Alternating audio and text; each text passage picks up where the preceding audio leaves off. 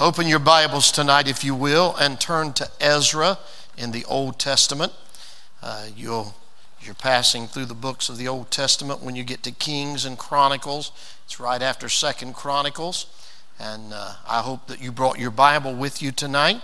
And for those of you that join us by live stream, I hope you have a Bible that you can open up as we go through the Word of God together.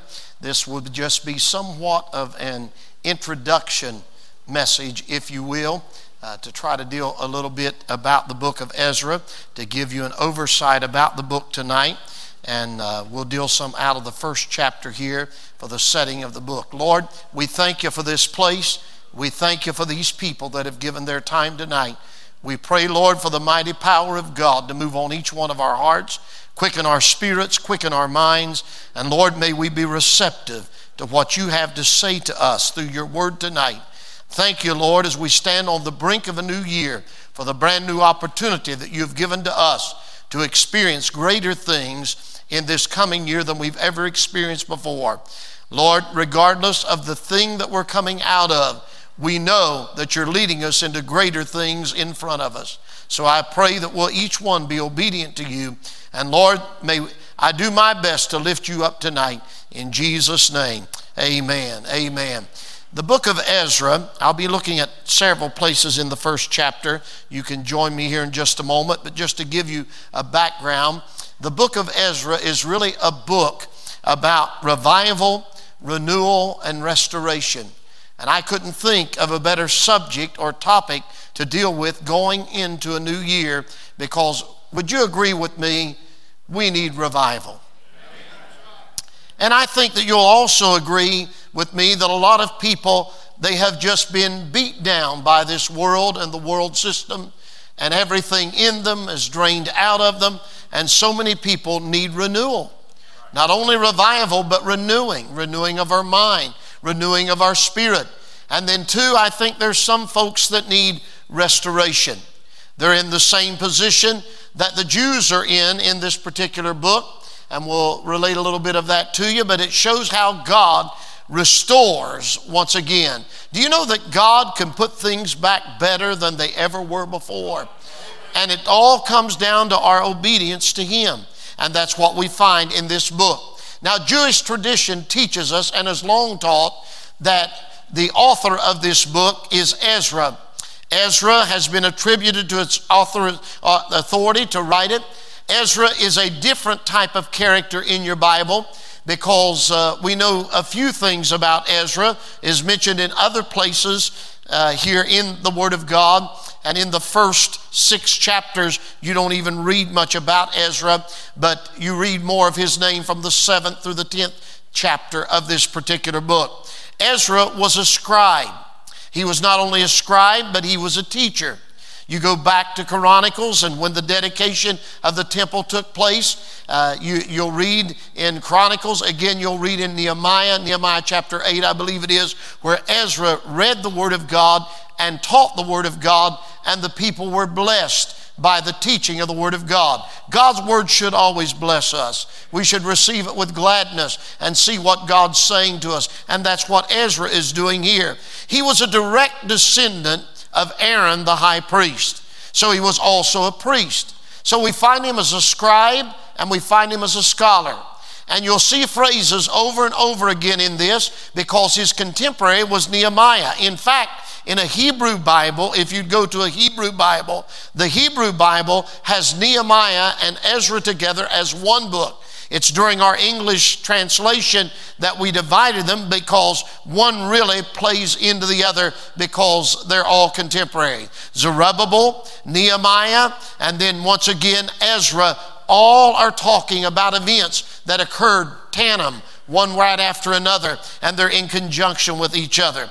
We read in the book of Ezra 2 separate time periods. From chapter 1 through chapter 6, we see that the overseer of this remnant that is returning to rebuild Jerusalem and the temple of God, that it is led by Zerubbabel, or Zerubbabel, however you prefer to pronounce it. Both pronunciations are correct.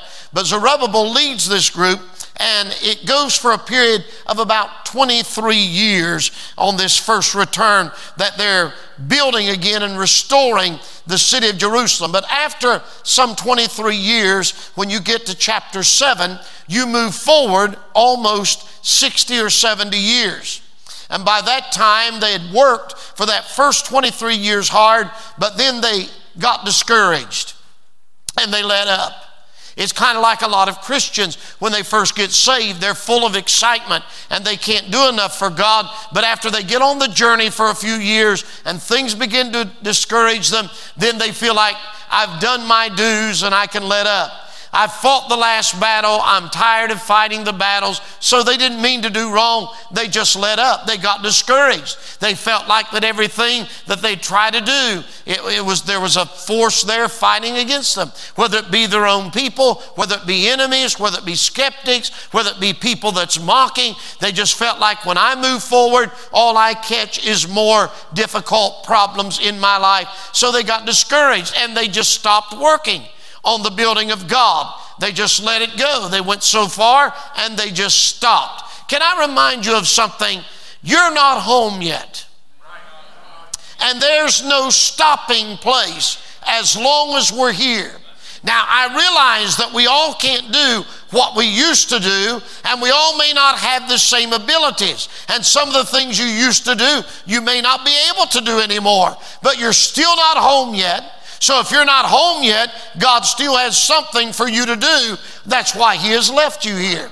So along comes this great figure, Ezra. After this 60 or 70 years of discouragement, he comes back with 2,000 people. And these 2,000 people spark a spiritual revival beginning in chapter 7 through the end of the book. And with that spiritual revival, they get back to work. They get back to doing something for God. I don't want us to go into this new year coasting. I want us to say we need to move forward more than we've ever moved forward and do more for God than we've ever done. We need greater vision, greater burdens, greater desires than we've ever had, and determine in our heart we've got great things ahead of us. And you know, this year could be the biggest year of revival that Rubyville Church has ever experienced. So he was motivating them and he was encouraging them. When you get to the end of the book, you find out they have renewed a spiritual obedience to God's covenant and were in a better place than they were when they were taken away into captivity. So it's a book about a group of people that have been carried away in captivity. Now God is bringing them back to their home, returning them to a place where God can get glory out of their life by rebuilding the temple. Now let's look at a few things very quickly. And don't worry, I've got this so I can cut off and quit anytime. Amen, amen. You'll find if you look at the first chapter and the first verse. Let's look at the first half of that. Now, in the first year of Cyrus, king of Persia, the word of the Lord by the mouth of Jeremiah might be fulfilled. Stop. Cyrus is the king of Persia. You'll find out that God really used three unlikely sources to cause this to happen. He used Cyrus, he used Artaxerxes, and he used Darius. They were all contemporary kings following one right after another, giving decrees for them to not only go back, but also helping to fund them to rebuild the work of God. So God took people that were supposed to be these are the leaders. They first went into Babylonian captivity. Persia overthrew Babylon, and they later became known as the Medes and Persians. But he took the people that were the enemies of God and made them allies to God's people. They were the ones that were fighting against God's people, bringing them into captivity, but now here they are helping them. Do you know that sometimes the greatest blessings in your life can come from unlikely places? sources that you never thought of. God has a way of providing for you. But he said there's a reason why he did it in that first half of that first verse. He did it because Jeremiah had prophesied it, and he said, I want my word to be fulfilled. So the first thing we learn is that God always reveals his word. He doesn't want his word to be hidden to anybody. You may not understand it now, but if you seek him, he'll reveal it to you. And here Jeremiah's prophecy had been disregarded and hidden for all of these years. But God says at the beginning of this first verse, he said, now my word's going to be fulfilled. What they didn't understand when Jeremiah said it, now they understand it. Can I tell you something? I am not the kind of pastor that preaches in regard to what you're going through in the moment. I'm not a reactive pastor. I don't preach reactively. I don't pray reactively. I believe God knows tomorrow just like I know yesterday. In fact, he knows tomorrow better than I know yesterday, because he never forgets. His mind is always in tune with what's happening.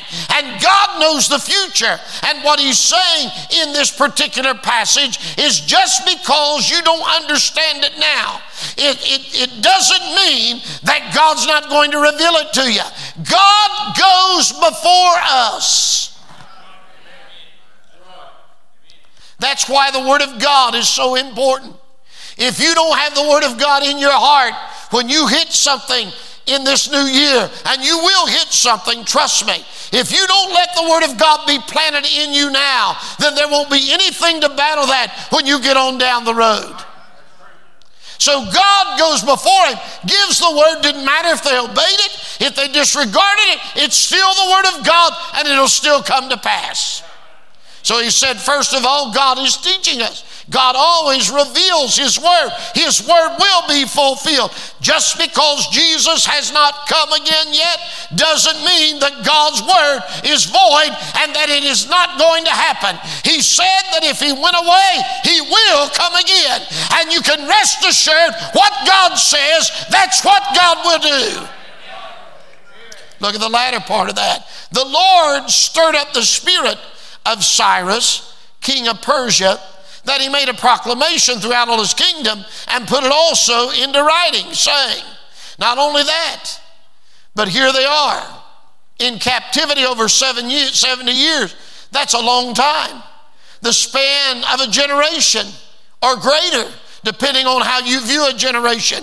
And for that 70 years, it looked like nothing was happening. Nothing was going on. Can I tell you something? The beauty of that last half of that first verse, God is always doing something, even when you see nothing.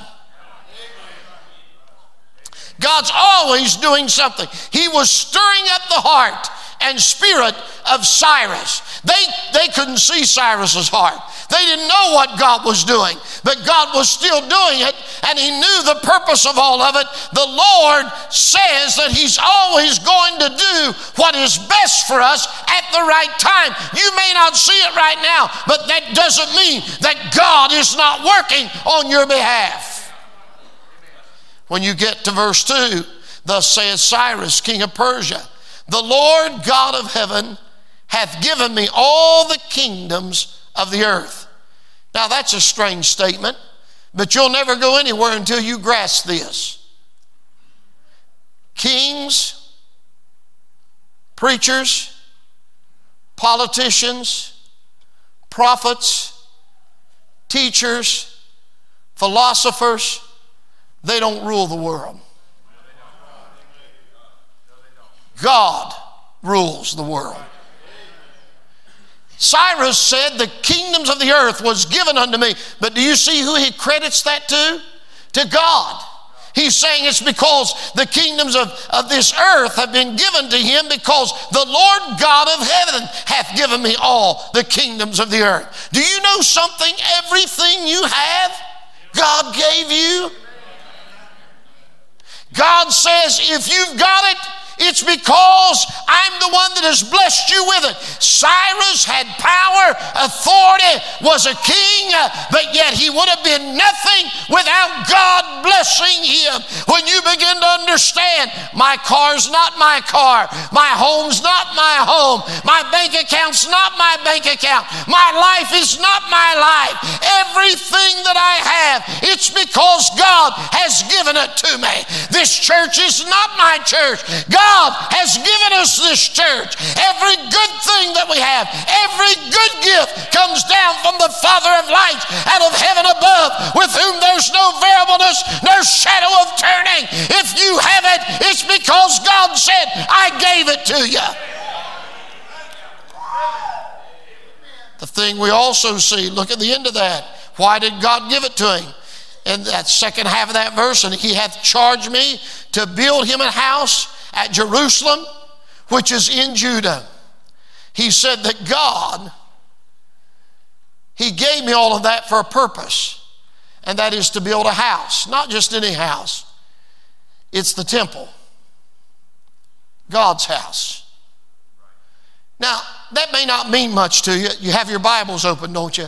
Turn back, if you will, to Isaiah 44, Isaiah chapter 44 and verse 28. Let me read you a verse of scripture about Cyrus. Isaiah chapter 44 and verse 28. Cyrus is taking authority to say, I'm here in Babylon, former Babylon. I'm the leader of the land, but God's given me charge to send you back to Jerusalem to build the city and build the temple. Well, he seemed pretty confident, didn't he? Did he get that in a dream? Did he get that in a vision? Why did he seem so confident? I'll tell you why. Because you're always on solid ground when you stand on the Word of God. Because the Word of God is sure. And Isaiah 44:28 is this prophecy of Isaiah. And Isaiah said, that saith of Cyrus, he is my shepherd and shall perform all my pleasure. Even saying to Jerusalem, thou shalt be built, and to the temple thy foundation shall be laid. I think there's no doubt about it who this prophecy is concerning. It's concerning Cyrus.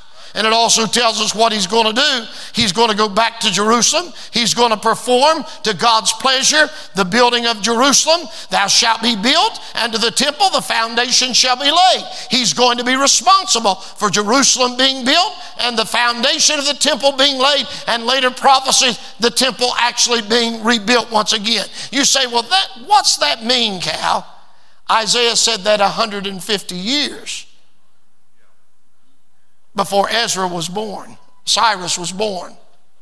150 years before Cyrus was ever born, God said 150 years from now, there's going to be a baby born, and when that baby comes, he's going to command my people to go back to Jerusalem and build the city again, and he's going to command that the temple be built once again.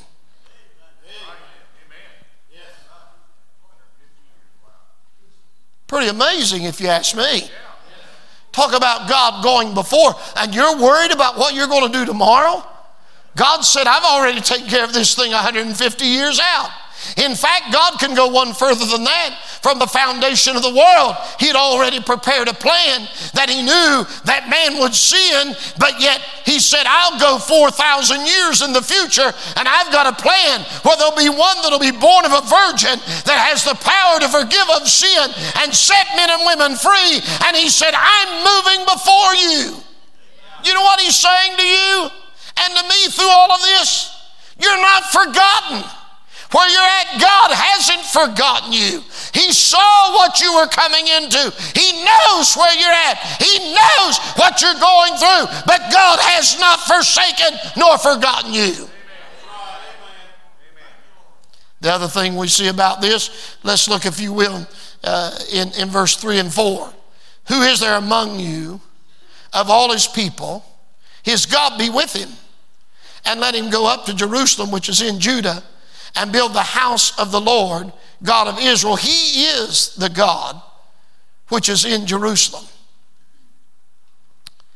You know, he's giving us the reason. Why is God so focused on Jerusalem? That was the question I asked when I read that. Why is he so focused on Jerusalem through this king in Persia? All these miles away, he takes a king that his heart is fixed on Jerusalem. Why did God do that? Because he wasn't doing it for them at that time. God said, because I've got another plan, that when that city is rebuilt 500 years from now, I've got a plan of redemption that's going to be fulfilled. And do you know that Jesus could have never passed through the gates of the city into the city, and they could never have cried, Hosanna to God in the highest. They could never have realized that Jesus had come as the Messiah. They could never have crucified him. They could never have risen up against him if there wasn't a Jerusalem.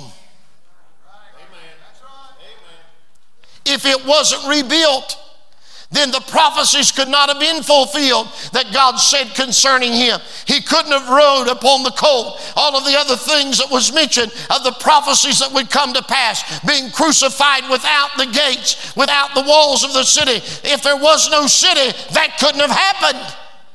God said, I'm not only doing it for you right now, I'm doing it for the entire world, that they can all benefit from it later on. God was giving a plan that not only affected them now, but also affected their heirs in the future.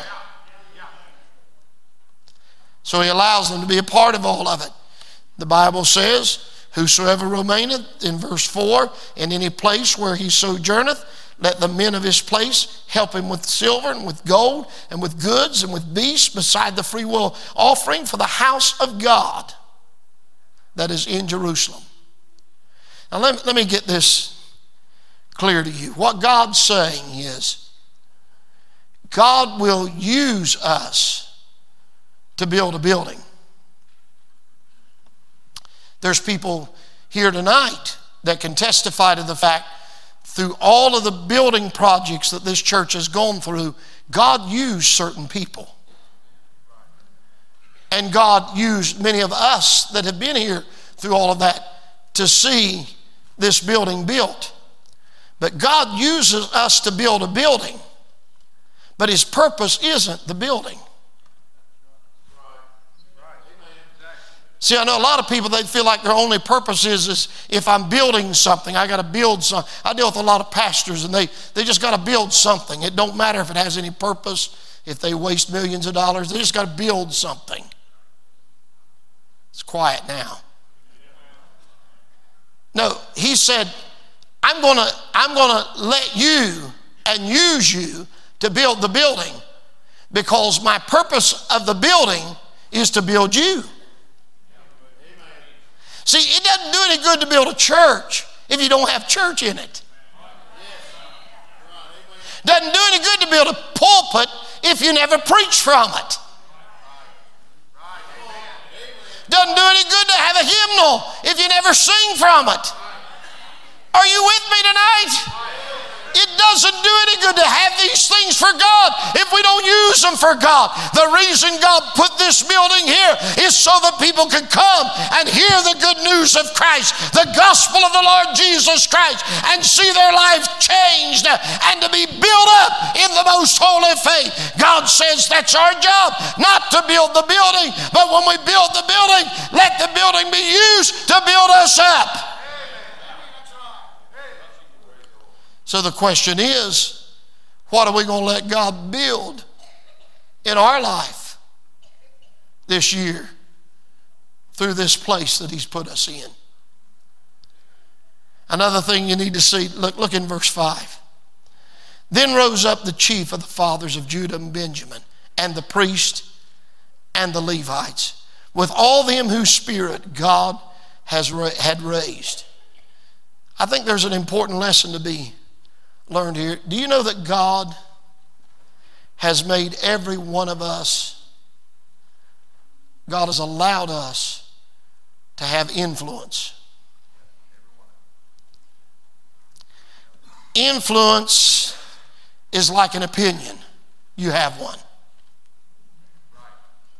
The question is, does your influence line up with your Bible? And he's saying, these leaders, he's saying to these leaders, I didn't just raise you up and let you come into the priesthood and giving you these positions and this place of authority just so you'd have a title. I want you to use your influence on the people so that the people will come together to work for a purpose of my glory and of my honor. If you use your influence for anything other than what God intended your influence to be used for, it won't be a blessing, it'll be a curse. We all like to hear about influencing others and influencing friends, but I'm here to tell you, if you only influence them to bank their money, and you only influence them to do certain things, and you only influence them to be better at a particular thing, and you don't influence them for the glory of God or impress on them anything about the Lord, we failed with our influence. God gives us our influence for one purpose. That is to give it back to Him. To let people see without Him, we can't do anything. He's the reason that we're able to do anything that we are. Our influence will impact others.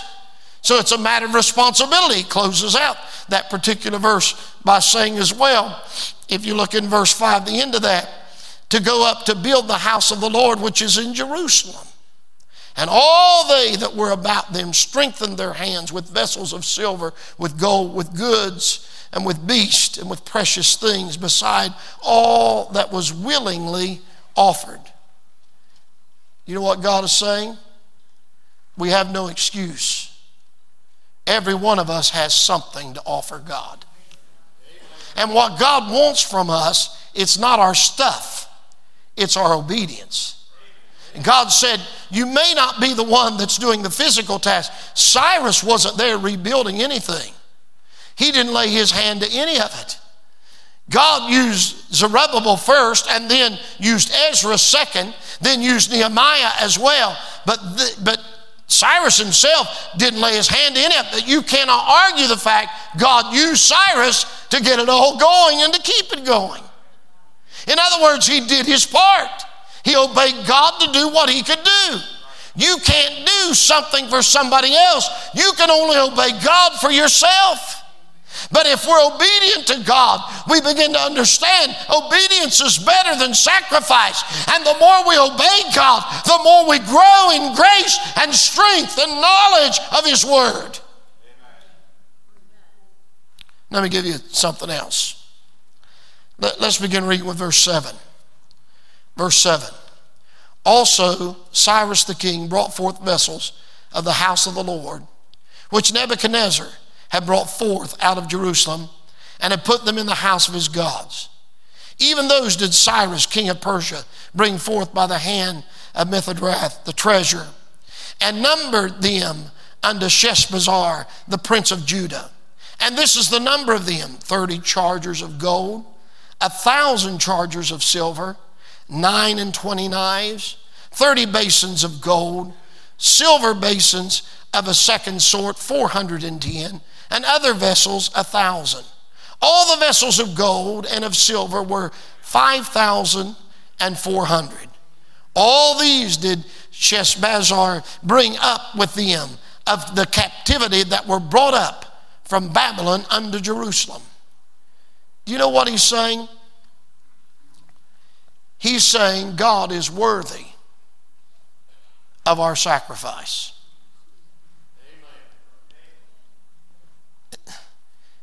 In terms we all understand, you can't outgive God. This is pretty amazing to me. All of these years, and it's been in the enemy's hands, but it's all preserved.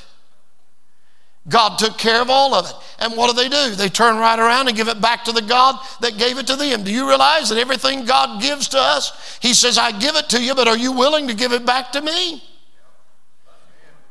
He may not require it, but we ought to be willing to. We ought to say, Lord, if you touch my heart about it, that's exactly what I'll do. So he's teaching the valuable lesson. We serve a God that is worthy of everything that we can ever offer to Him. And you cannot make enough. You cannot make enough out about our great God and His power that He has, because He is worthy of everything we offer Him. And when we come into His house, the very least that we can offer Him is our praise and worship for all that He has done, He is doing, and He is going to do. He ends it all by saying this. The end of verse 11 says, they bring them up with them of the captivity that were brought up from Babylon unto Jerusalem. It's talking about the Babylonian captivity, when the enemy had their stuff, when the enemy had control. And God says, I want to remind you of the captivity. Now don't be upset until you hear the end of what I'm going to say. God is really saying this entire captivity could have been avoided. It was all avoidable. God basically said, you do what I say. And if you don't do what I say and you disobey me, I will destroy your temple. Because God said, I don't need a temple. I need you. I mean, there's people all around the world worshiping God this very day. They don't have a church to go to, but they're still worshiping God.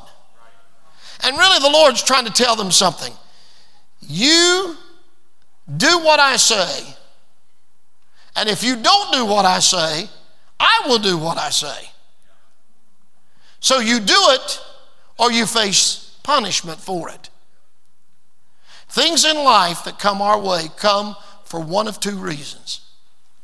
Either it is the enemy that has brought it into our life, or we have disobeyed God. Now, we don't hear much about discipline from God anymore, and I know people don't believe in discipline. Trust me, I know they don't believe in discipline. We have no discipline left, and I'm not referring to parents with their children. We have no discipline left in our society. There's no discipline left. None at all. I mean, we're just running around crazy now. There's no guidelines. You let things keep going, folks, and I'm telling you, they're going to have to lock up the sane people and let the criminals run loose. We have no discipline left in our society. It's gone. I feel for teachers. I feel so sorry for you. You ought to say, thank God God didn't call Cal to be a teacher, because you'd have to bail me out. The problem now isn't the kids, it's the parents. I mean, there's no guidelines, there's no discipline. Referees are afraid to be a referee now. If they make a wrong call, they might get shot. And God bless those of you that's in law enforcement.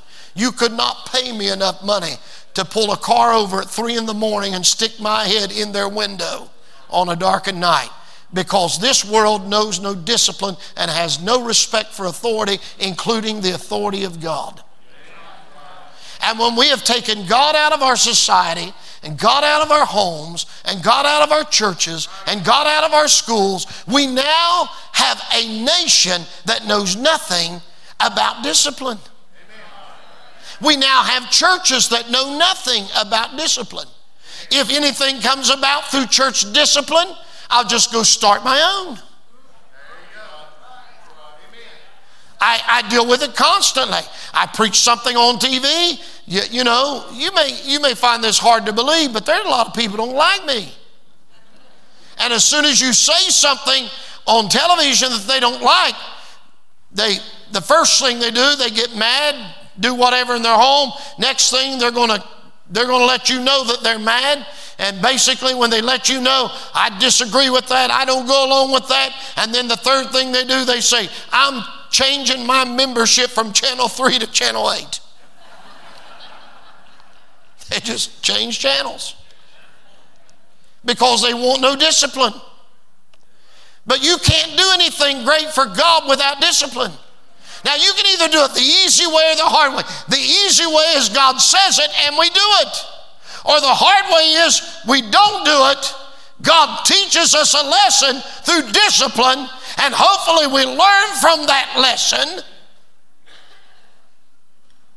And God reminded him, it's your fault that you're in captivity. If you feel bound up, you don't feel free in worship, and you're in this church, I want to remind you, it's your fault. Nobody else's fault. It's your fault. If you don't do what God says to do, then you're putting yourself in your own bondage. But let me tell you the great thing about discipline. Now, I challenge you. This is the rebuilding again of the temple, the regathering of the Jews. It is a spiritual awakening and a spiritual revival. I challenge you to do this. I've done it for days and days and days. I have looked, I have searched, I have gone to chronological Bibles, I've looked at the timelines. When God gets through with them, and they are really sorry for what they've done, and Ezra comes back, and this revival comes, I cannot find anywhere in the Word of God after this event where collectively as a nation they ever worshiped foreign gods again. What led to the captivity of Babylon? They were worshiping false idols. They forsook the true and the living God. But you never read that again after. I'm not saying individuals might have done it, but as a nation, to this day, the Jews have one longing. You don't believe it? You go to the Wailing Wall and you'll find them longing out and crying out and weeping for God to allow them to rebuild their temple once again. But that didn't come about through some type of disciplinary action. That came about through prophecy. But yet, to this day, they have a desire to see the temple, to see sacrifice reinstated. They don't talk about serving false gods and idols. They talk about the true and the living God. And really that's where we're at. The question is, have we strayed? And if we have strayed, will we return? And if we return, will we receive God's word? And if we receive God's word, I make you this promise. If we return as a church, as a people, if we return to God's word, to God's worship, to God's way, if we return, He will not only receive us, He will renew us, and He will restore us, and He will revive us.